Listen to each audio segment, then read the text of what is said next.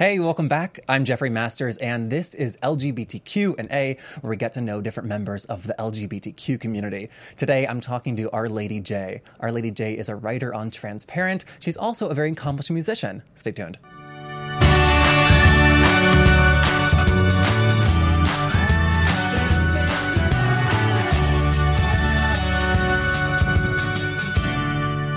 Hi. Hey there. Welcome to the show. Thank you so much for having me. Yes, I'm excited to talk.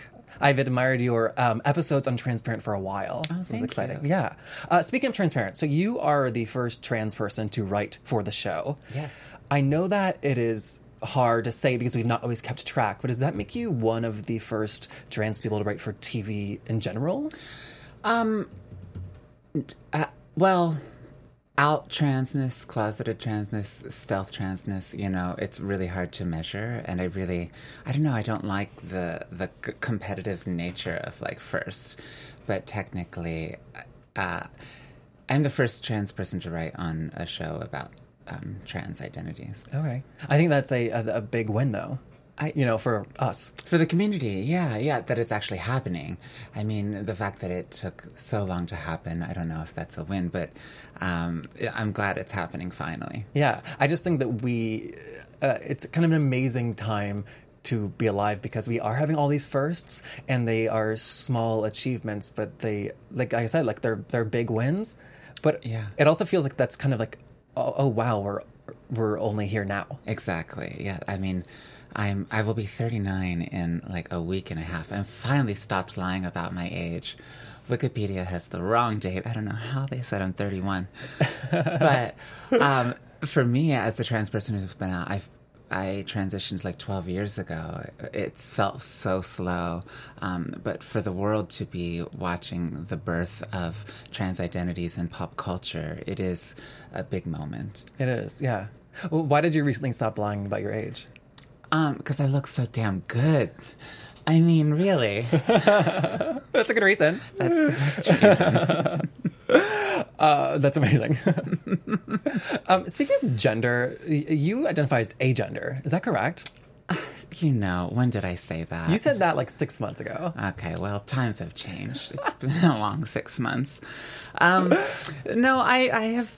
I identify as gender nonconforming, and gender fluid. So my fluidity, I reserve the right to explore all areas of the spectrum of gender. Yeah, and I think you're allowed to forever. Yeah, forever. Right? But technically, if I were to say like, okay, what would I put on my tombstone? I am a trans woman. Okay. I mean, you present very, very femininely. Do you prefer she, her pronouns? Yes, please. Okay. I just didn't want to... when I heard agender, I was like, oh, like, should I use gender-neutral pronouns? Yeah, I mean, the agender, I enjoy... removing gender from the conversation at any moment that I can, because being trans, you do like talk about it so much and you do think about it so much, and I have spent so much money in therapy that like it's just nice to have a conversation that doesn't involve gender. But obviously for LGBTQ awareness, I love talking about it. Okay, we're gonna tell me when you get tired of it and we'll change the subject. No, let's talk about it. Let's go. Okay. Okay, well, tell me this. You've said that you wrote a short story to get the job on Transparent because you were not writing for TV at that point. Correct. About growing up in an Amish community. Mm-hmm. I've heard you tell that story about writing the short story, but do you mind telling what it was based on in your life? Yeah, well, so in my community, there were 200 people in my village. There wasn't even a post office or a gas station or anything around. And so it was a mix of Amish, Mennonite, and evangelical Christians and hillbillies. And my family was a mix of like all of that. We were ex-Mennonite, we were evangelical, and we were hillbillies. And so... the Amish community, however, was very separate from everyone else. We otherized Amish people in our family. There was always talk about, oh, they're so weird, they smell different. Just like in any community that encounters segregation, it's like there was this barrier between Amish people and my family, which were evangelical ex-Mennonite, which they're pretty much all the same, really, if you like broaden out and look at the core values. The values are very similar. And so the only time I interacted with the Amish was at Walmart, because everyone shopped at Walmart, and you had to drive 30 miles to get there. So I was in the electronics section at Walmart when I was 15, maybe 14, and there was this Amish boy who was the same age as me, and the Amish boys always went to the electronics section while the women did the shopping for, the basic necessities. And we like met eyes, and I felt seen by him in a way that I hadn't felt seen by my family. It was young sexuality. There was this like attraction where we met eyes, and as an LGBT youth, we don't have it. Well, at my age, at 39. I'm going to say it again. Back in those days, like we didn't like date at 15. You waited until you left the house until it was safe to be queer, and then you came out, and then you dated. But I think at that age, that's the age where kids want to go out to a movie with your boyfriend or something, sweet and innocent. And that's what it was. It was a moment. And so I wrote about this moment where I felt seen, and my femininity. I was always presented femme, whether I was conscious of it or not. And usually when I would see other boys my age, it would be a reaction of, what is that? Is that a boy or is that a girl? My pronoun was shim, which like driving here, like on Lancashire Boulevard, I always think that. I'm like, shim, that was my pronoun. And my nickname was Liberace. So like there was no hiding of the femininity. And I encountered violence because of it. I encountered a lot of hatred and misunderstanding. But in this moment, it was really something sweet and pure, and that's what the short story was about. Wow. That's amazing that it was like an unspoken moment that touched you so deeply. Yeah. It gave me hope. Any moment that I had that wasn't violent, sadly, meant so much to me. There was so much negativity growing up around puberty with my transness and with my queerness that those moments stuck with me for life. Yeah, and you also just don't think of the Amish as being accepting of gender nonconformity. Yeah, well, actually, I went and I stayed with an Amish family this summer for a week. And because I'm writing a pilot based on the short story about my transness within the Amish community. And they're surprisingly accepting of a lot of things. Really? Yeah. That's shocking to me. Well, I think like most Americans, they get all of the information from the newspapers, which are mostly conservative.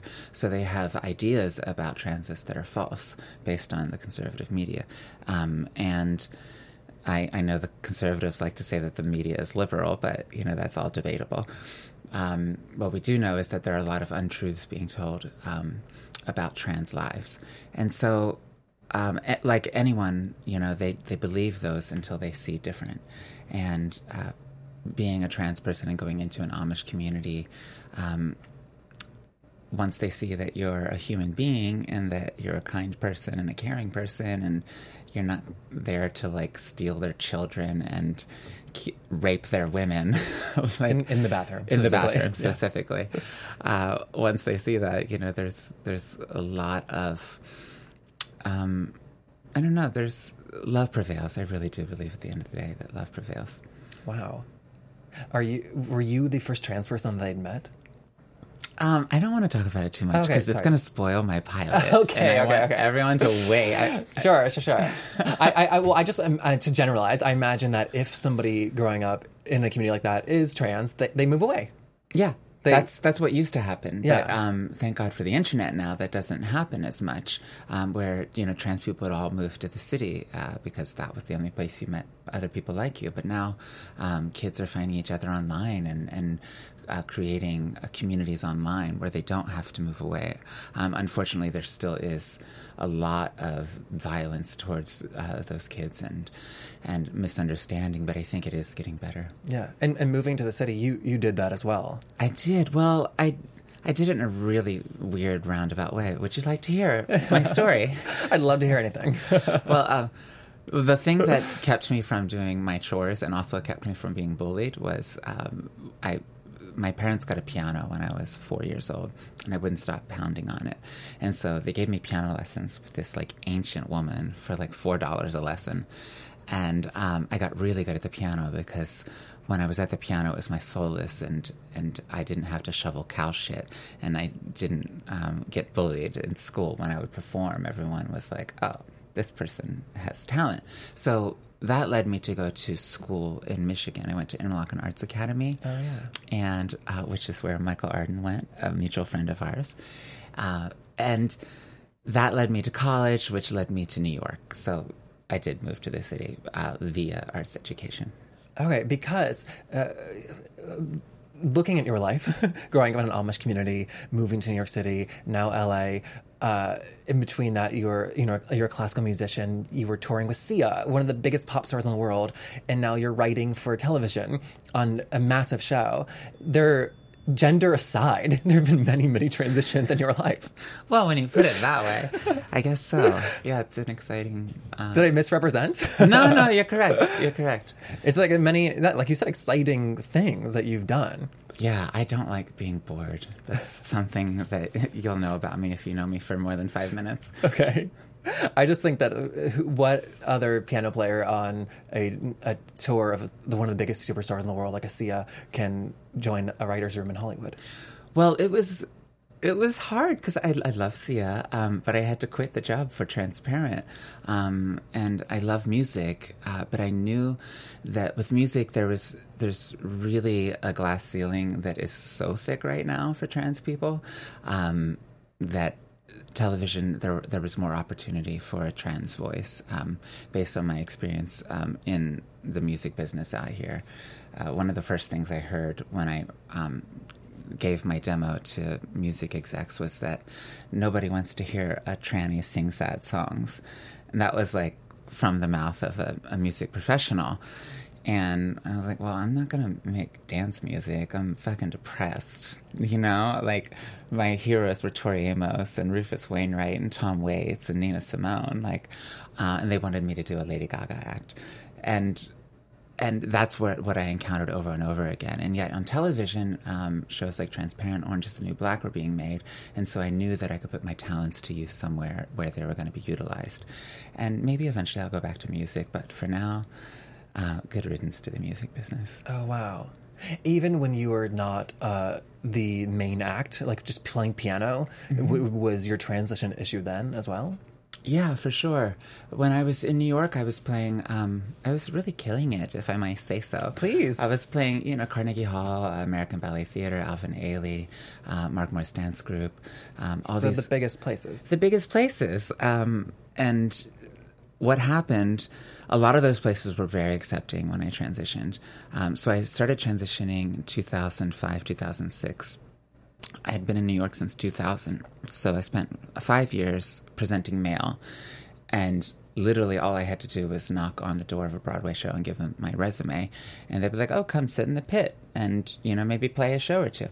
And that's how I got into the music business in New York. I literally knocked on doors.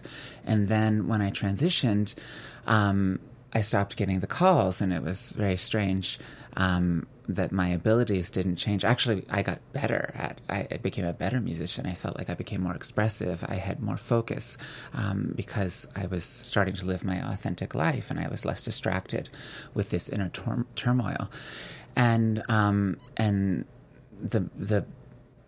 the business started drying up. I lost a lot of work, and it was never really talked about. Here's the thing about discrimination and systemic oppression is that it's rarely manifests its head in a way that is so blunt. It's mostly this like sinister underlying unspoken thing, and so there was one moment that really did it for me, where I was, I don't want to be too specific.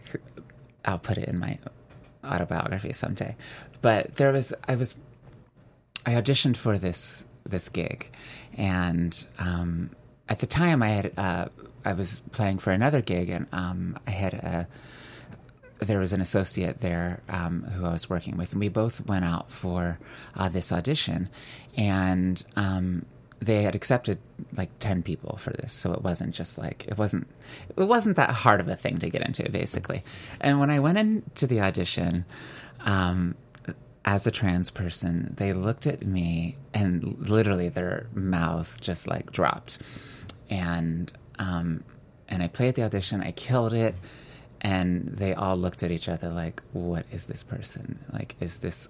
And then I heard people talking about things like this when I would go into rooms. Is she a drag queen? Is she like, what is she presenting? Because there wasn't this knowledge of like transness. So like people couldn't even hear my music when I would enter the room. They would just see this like strangeness that they didn't know about. So I didn't get the part, and I talked to my colleague about it, and she said that her audition went completely different, like where they were like open and friendly from the beginning.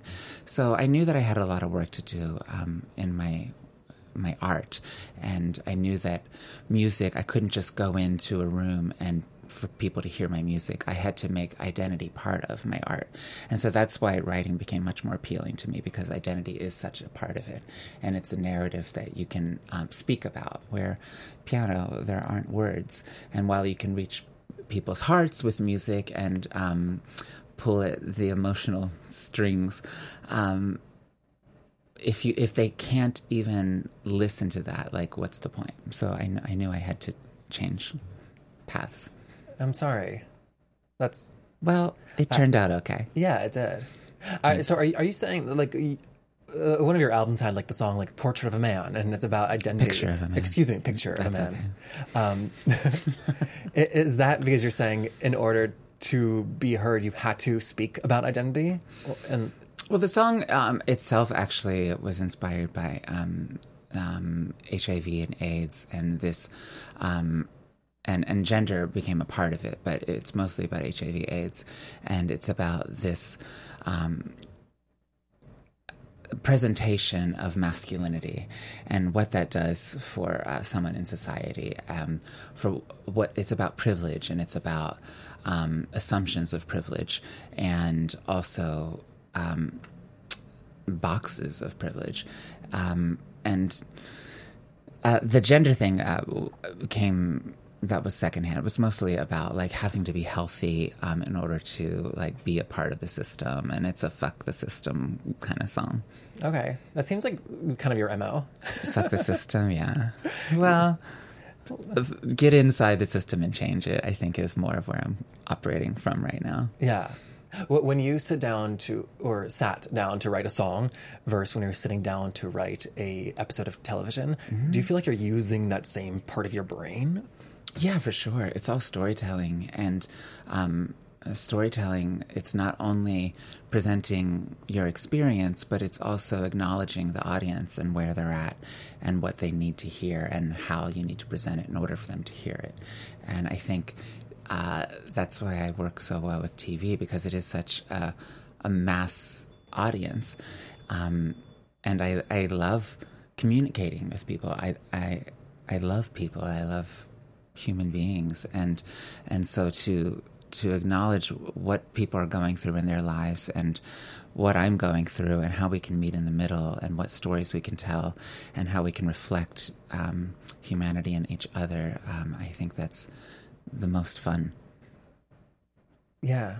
And when you were saying too, like meeting people where they're at, I think one of the reasons I enjoy Transparent so much is because you are giving the Trans 101 to people, but you are also giving 301 and 501, you know? We're getting advanced courses. It's nice that we can finally move on to advanced courses, because there is a knowledge of transness. Yes. Even when I went into the Amish community, I asked them, I was like, do you know what transgender is? And they're like, yeah, of course. Like, everyone knows what transgender is right now, what the word is, which is much different from 5 years ago, 10 years ago. Yeah, that happened fast. It happened. Yeah, well, it was a lot of work to get there, and then and then it tipped. Well, and I think that we see that too in Hollywood, because there was a massive learning curve that kind of happened in the last 2 years almost, right? Yeah. Mm-hmm. People are learning that they need to have trans people behind the camera if you want to tell the story, and as well as playing the parts. Yes.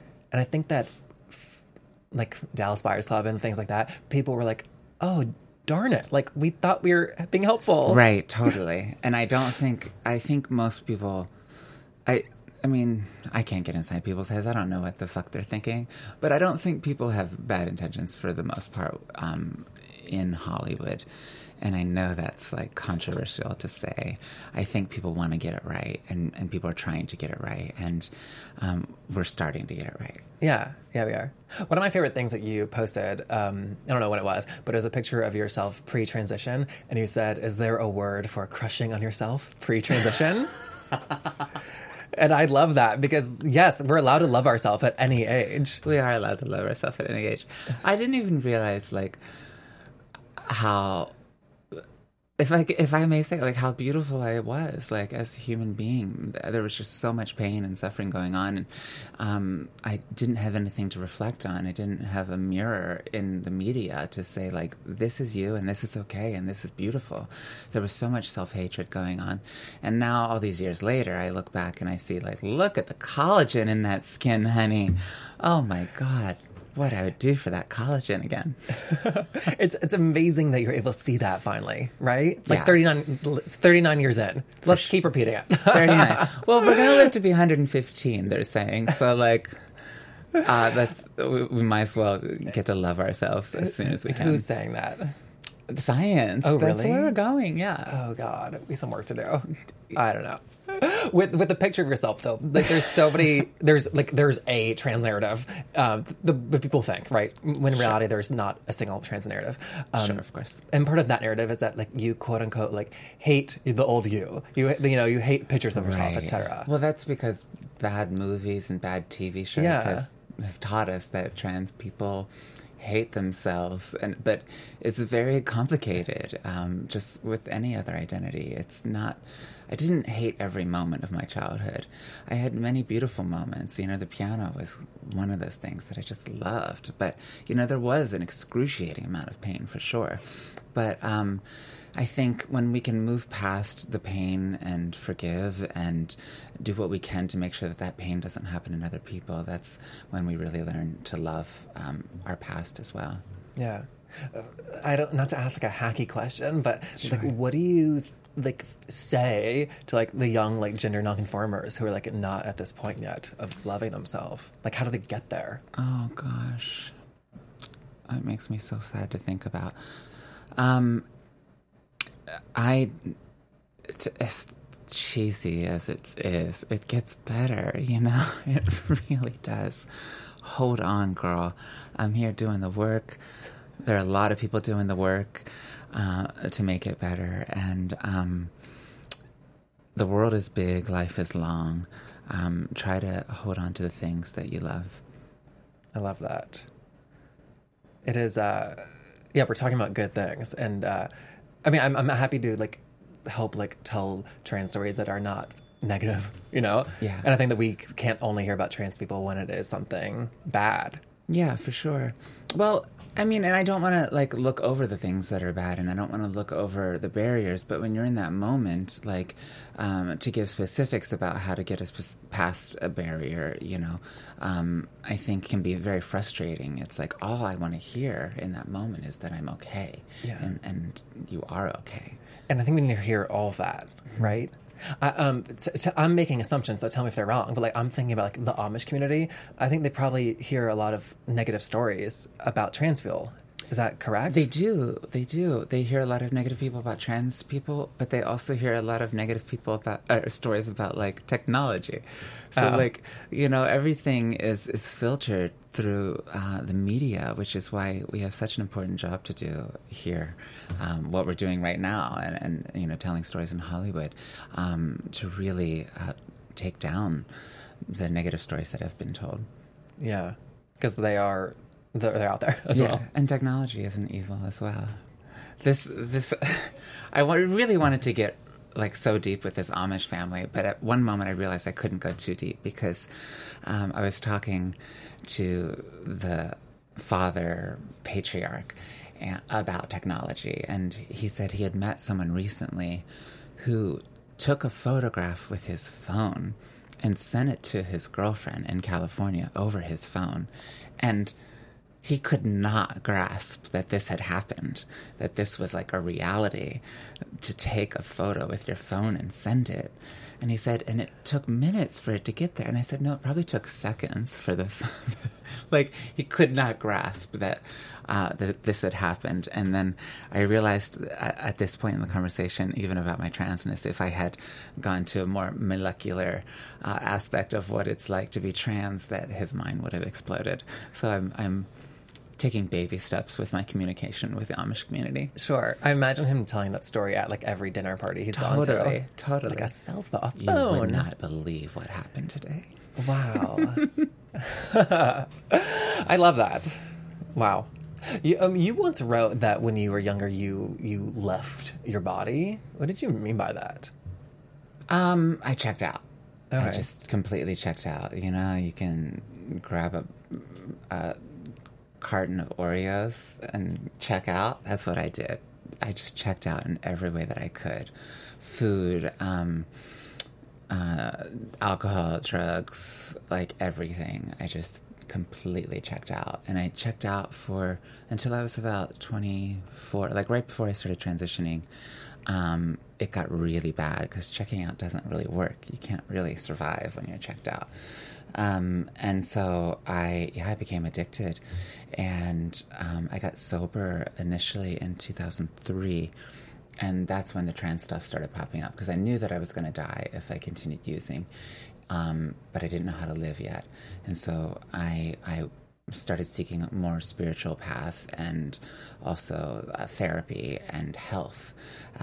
Doctors became my friends instead of my enemies, because every time I had seen a doctor, I just thought that male-female box, like I could not check a box. Like it killed me to go to a doctor's office and to talk about what was between my legs, or like gender identity or anything. And so I decided I had to make friends with that. And when I did, then it became very obvious that I needed to transition, that was the next step. Oh, wow. Were you like looking back in your life and like connecting dots of like, oh, this is what that meant? Oh, totally. Okay. I'm like, I didn't know why I was checking out in the moment. I just knew that I didn't want to feel the pain that I was feeling. It was too much. Everything that I encountered was too much. And then as I started peeling away the layers of like, okay, well, this is obviously why I was in pain.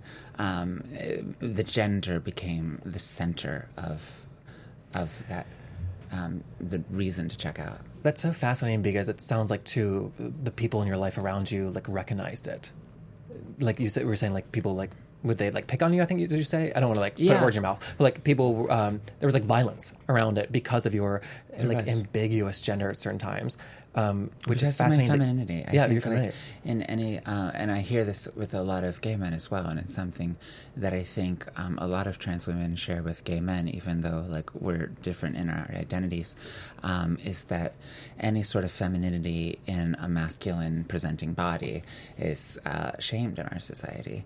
And that's getting a lot better, thank God. Yeah, I mean, you talking about losing jobs in New York for art killed me, because we think, as a gay man, that is like the most open place in the world for me. Right. Like I'm never going to find a more accepting place. Well, and I think it was gay men who did a lot of the discriminating. They didn't understand it, and I think a lot of times when people live in a box of like, I'm trans, so like, oh, I must understand everything about race, or I'm gay, so I must understand everything about transness. That's just not true. Like, even though you have faced discrimination, you still have to stay woke to other people's trials and tribulations, if I may say so. Yeah, and because like our communities have been intertwined for so long, I think like you're saying, it's easy to assume we face the exact same struggles. Yeah. And that's kind of why I love that you took your name from the book Our Lady of the Flowers. Yeah. Because 1940s France or Germany? France? France. That it was that someone was writing about queer people and trans people. Yes. From prison, honey. It was from prison? From prison. Jean Genet wrote this book, Our Lady of the Flowers, from prison. It is such a beautiful work of... It's basically a 400-page poem, and a lot of it's a tough read. But it kept him... He created these characters to keep himself company, and they were queer, and they were weirdos, and they were criminals, and they were just like all lumped into this same group of otherness. And that he celebrated the beauty and the pain, and it's a lot of it isn't joyful. It's a very dark read. But I was reading that right as I was transitioning, and I didn't know what name I was going to choose for my female name on my driver's license. And so I just took Our Lady, and then J was my birth name, and J is my legal female name as well. Jana is my legal name. And this is Liberace, by the way. Can we say hi to Liberace? For everybody listening, Liberace is Lady J's dog, is here to say hi. Wait, so what do your friends call you? They call you Lady J? Lady J, Okay. J, Jana. People call me Jana, but I don't know. I love queering names. I love that, like, Jana is so cisnormative, and like I needed a cisnormative name on my driver's license, so I thought, actually, you don't need a fucking cisnormative name on it. Put whatever the fuck you want on your driver's license. You know? Do you not legally actually need something can you put Our Lady J on an ID if you want? If I wanted to. Yeah. Oh, that's fantastic. Did that? Our Lady J is not a stage name. It's like, it's you, right? It's your name. I love having all these, now that, like, I'm doing what I do in Hollywood. Like, I have the Television Academy card says Our Lady J. My Writers Guild card says Our Lady J. Paramount Studios. Like, I have all these IDs that say Our Lady J. And that's the fuck the system for me, is that it's not... I'm not a cis person entering your space. I am trans, and I am proud. Yes. And leading with that, right? Yeah. Leading with a name. I think that, too, we're in, like, an exciting, like, age where, like, people are able to say that. Like, yes. Yeah. Like, yes. I'm trans. Absolutely. Yes, exactly. Because people couldn't always do that, mainly, like, for safety reasons. Yeah. You know? Totally. And I know a lot of trans people are keeping their birth name as well, because they're like, fuck you. This is who I was born. I don't need to change my name just because you got my gender wrong. And I think that's beautiful.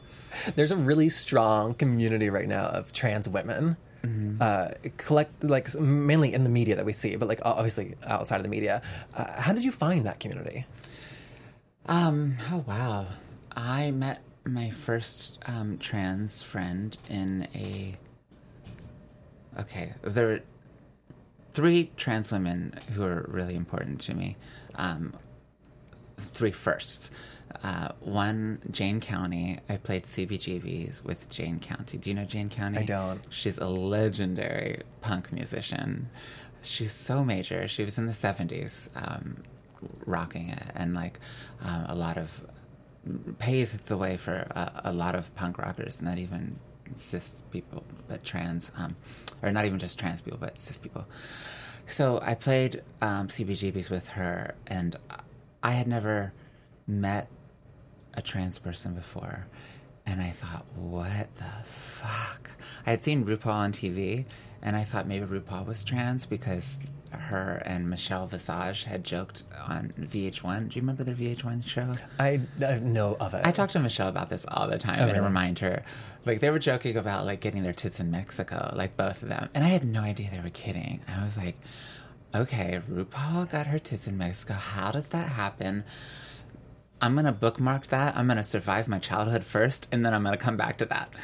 And so when it came back to that, I hadn't ever seen someone in person who had changed their body to align with their gender. And then I met Jane County, and I was like, okay, I love you. I want to be more like you.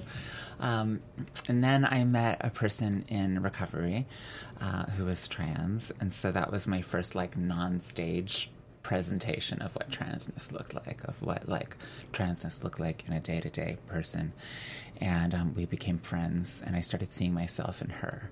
And then the third person, I already talked about RuPaul. Yeah. So those three. Did you know RuPaul personally? Not until I went on and worked on RuPaul's Drag Race. Oh, was he just aware of your work? I don't know. We've never talked about that. Okay. Yeah. Please do for me. Follow up. Fascinating. Yeah. Because at that time, where were you in the careers of Our Lady J? Were you like singing cabarets? Yeah. Yeah, I was just doing cabarets, and I went on for 2 of the music challenges. I accompanied the girls in season 6 and season 7 for the musical challenges. And I was just doing like a lot of accompanying at the time. I was playing for Sia, but I had also, played for, I don't know. You can read my resume if you want on the internet. I don't like. You're avoiding name dropping. I am. I don't want to name drop. You're the first person ever. This is LA. Come on.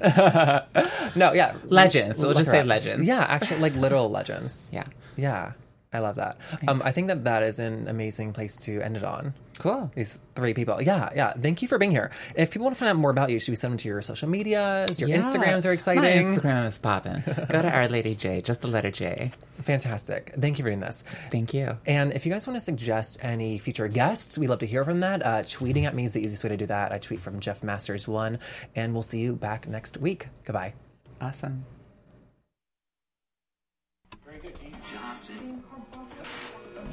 From executive producers Maria Menounos, Kevin Undergaro, Phil Svitek, and the entire AfterBuzz TV staff, we would like to thank you for listening to the AfterBuzz TV network. To watch or listen to other after shows and post comments or questions, be sure to visit AfterBuzzTV.com. I'm Sir Richard Wentworth, and this has been a presentation of AfterBuzz TV. The views expressed herein are those of the hosts only and do not necessarily reflect the views of AfterBuzz TV or its owners or principals.